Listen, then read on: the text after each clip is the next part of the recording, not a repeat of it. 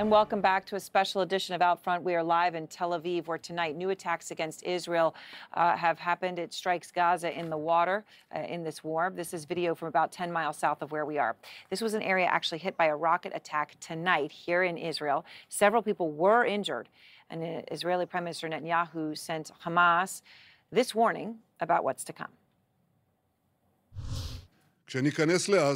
When we go into Gaza, in the continuation of the fighting, we will exact the full price from the murderers. Netanyahu not saying when a ground stage could begin. President Biden today saying he told Netanyahu all efforts should be made to get Hamas to release all of their hostages first. What I have indicated to him is that if that's possible to get these folks out safely, that's what he should do. It's their decision.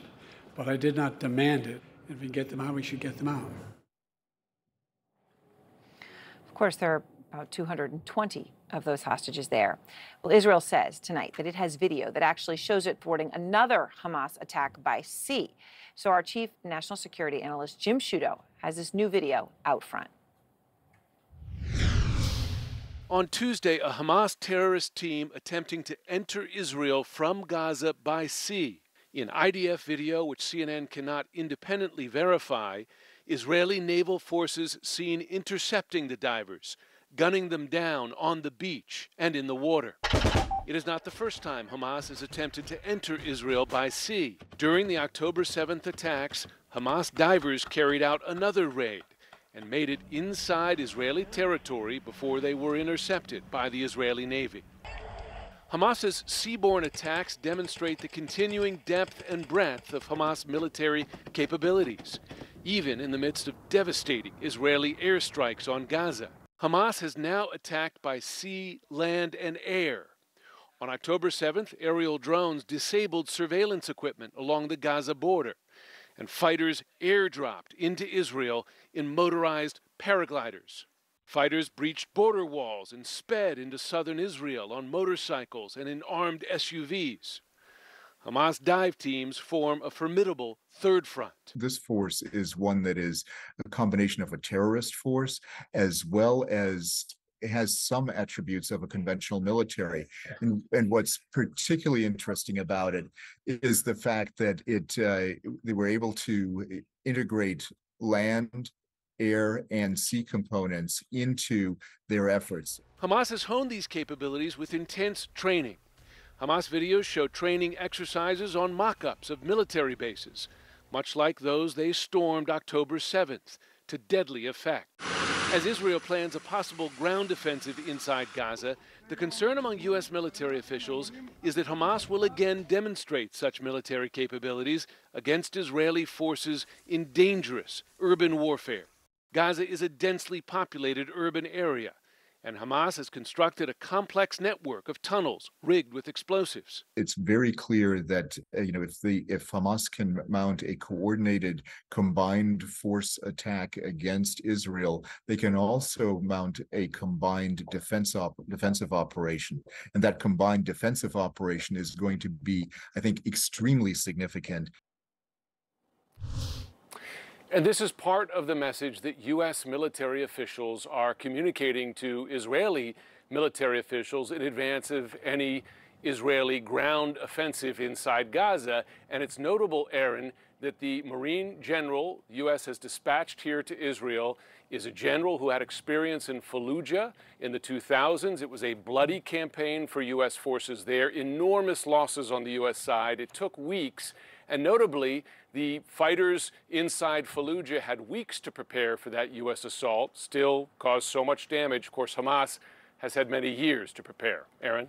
All right. Thank you very much, Jim. And now with me, Shlomi Eldar. He's reported extensively on Hamas. He's the author of Getting to Know Hamas. He's been in regular contact with Hamas leaders. And on the day of the terror attacks, I know, Shlomi, you shared with our viewers one of the texts you received from Hamas senior commander who said there would be no conversations about any of these hostages until Israel stopped attacking Gaza. Yes. And this is even after you were crying with him on the phone as these horrific acts of depravity were just becoming known, just some of the first ones. All right, so I just want to start here with Jim's report, right? So you've got this Hamas diver team, even now, right, after there's been thousands of strikes. Many Hamas commanders, according to Israelis, taken out. Hamas diver team even now infiltrates Israel by sea. They say come up on a tunnel. Then we see the explosions, sort of like whale spouts coming up from underwater. What more do you know about Hamas's capabilities, naval and otherwise, right now, which clearly still exist?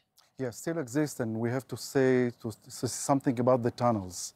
They invested billions of dollars of building tunnels since 2008, since the end of the cast lead. We have to talk now that there is upstairs Gaza and downstairs Gaza. It started to build because they want to protect themselves, to hiding for trying Israel assassinate them. So they invest many, many billions of dollars. For example, all the money that Qatar providing them, getting a suitcase from Qatar to Gaza, instead of giving it to the population to relieve the situation, the economic situation in Gaza, they build tunnels and starting weapons. So this is the situation of Gaza. And all the time you see the situation in Gaza and what the difference between Hamas wanted to build tunnels, a project of tunnels for many, many years. A massive investment, which now, even now, they're able to use them, right? They're able to use them even now to try to infiltrate. I tried to reach my sources in Gaza for for the last days. I can't reach them, all of them underground. Because they're underground, so no signals. So back to the landless, secrets, and they can't reach them by phone. Okay, so to this point about these tunnels, 2 days since the last hostages were released, and then before that it was 3 days. What do you think is Hamas's next move with the hostages? An Israeli source says that we are close to a deal. But I must say that I'm following Hamas for many, many years. I don't think that they release a large amount of hostages because they don't have any interest, and for two reasons. One reason, they would like to show the Palestinians, the Gaza inhabitants, that they achieved something. They will not release the hostages for nothing. They need to release the Palestinian prisoners from the Israeli prison. And one second point, that they need the hostages for guarantee. Otherwise, Israel invade the ground invasion to Gaza and kills them all. And kill them all. So I'm doubt, even Israeli sources that says that we are close to that, I'm not sure it will become true. Yeah, all right. Well, Shlomi, thank you very much. Shlomi Eldar, as I said,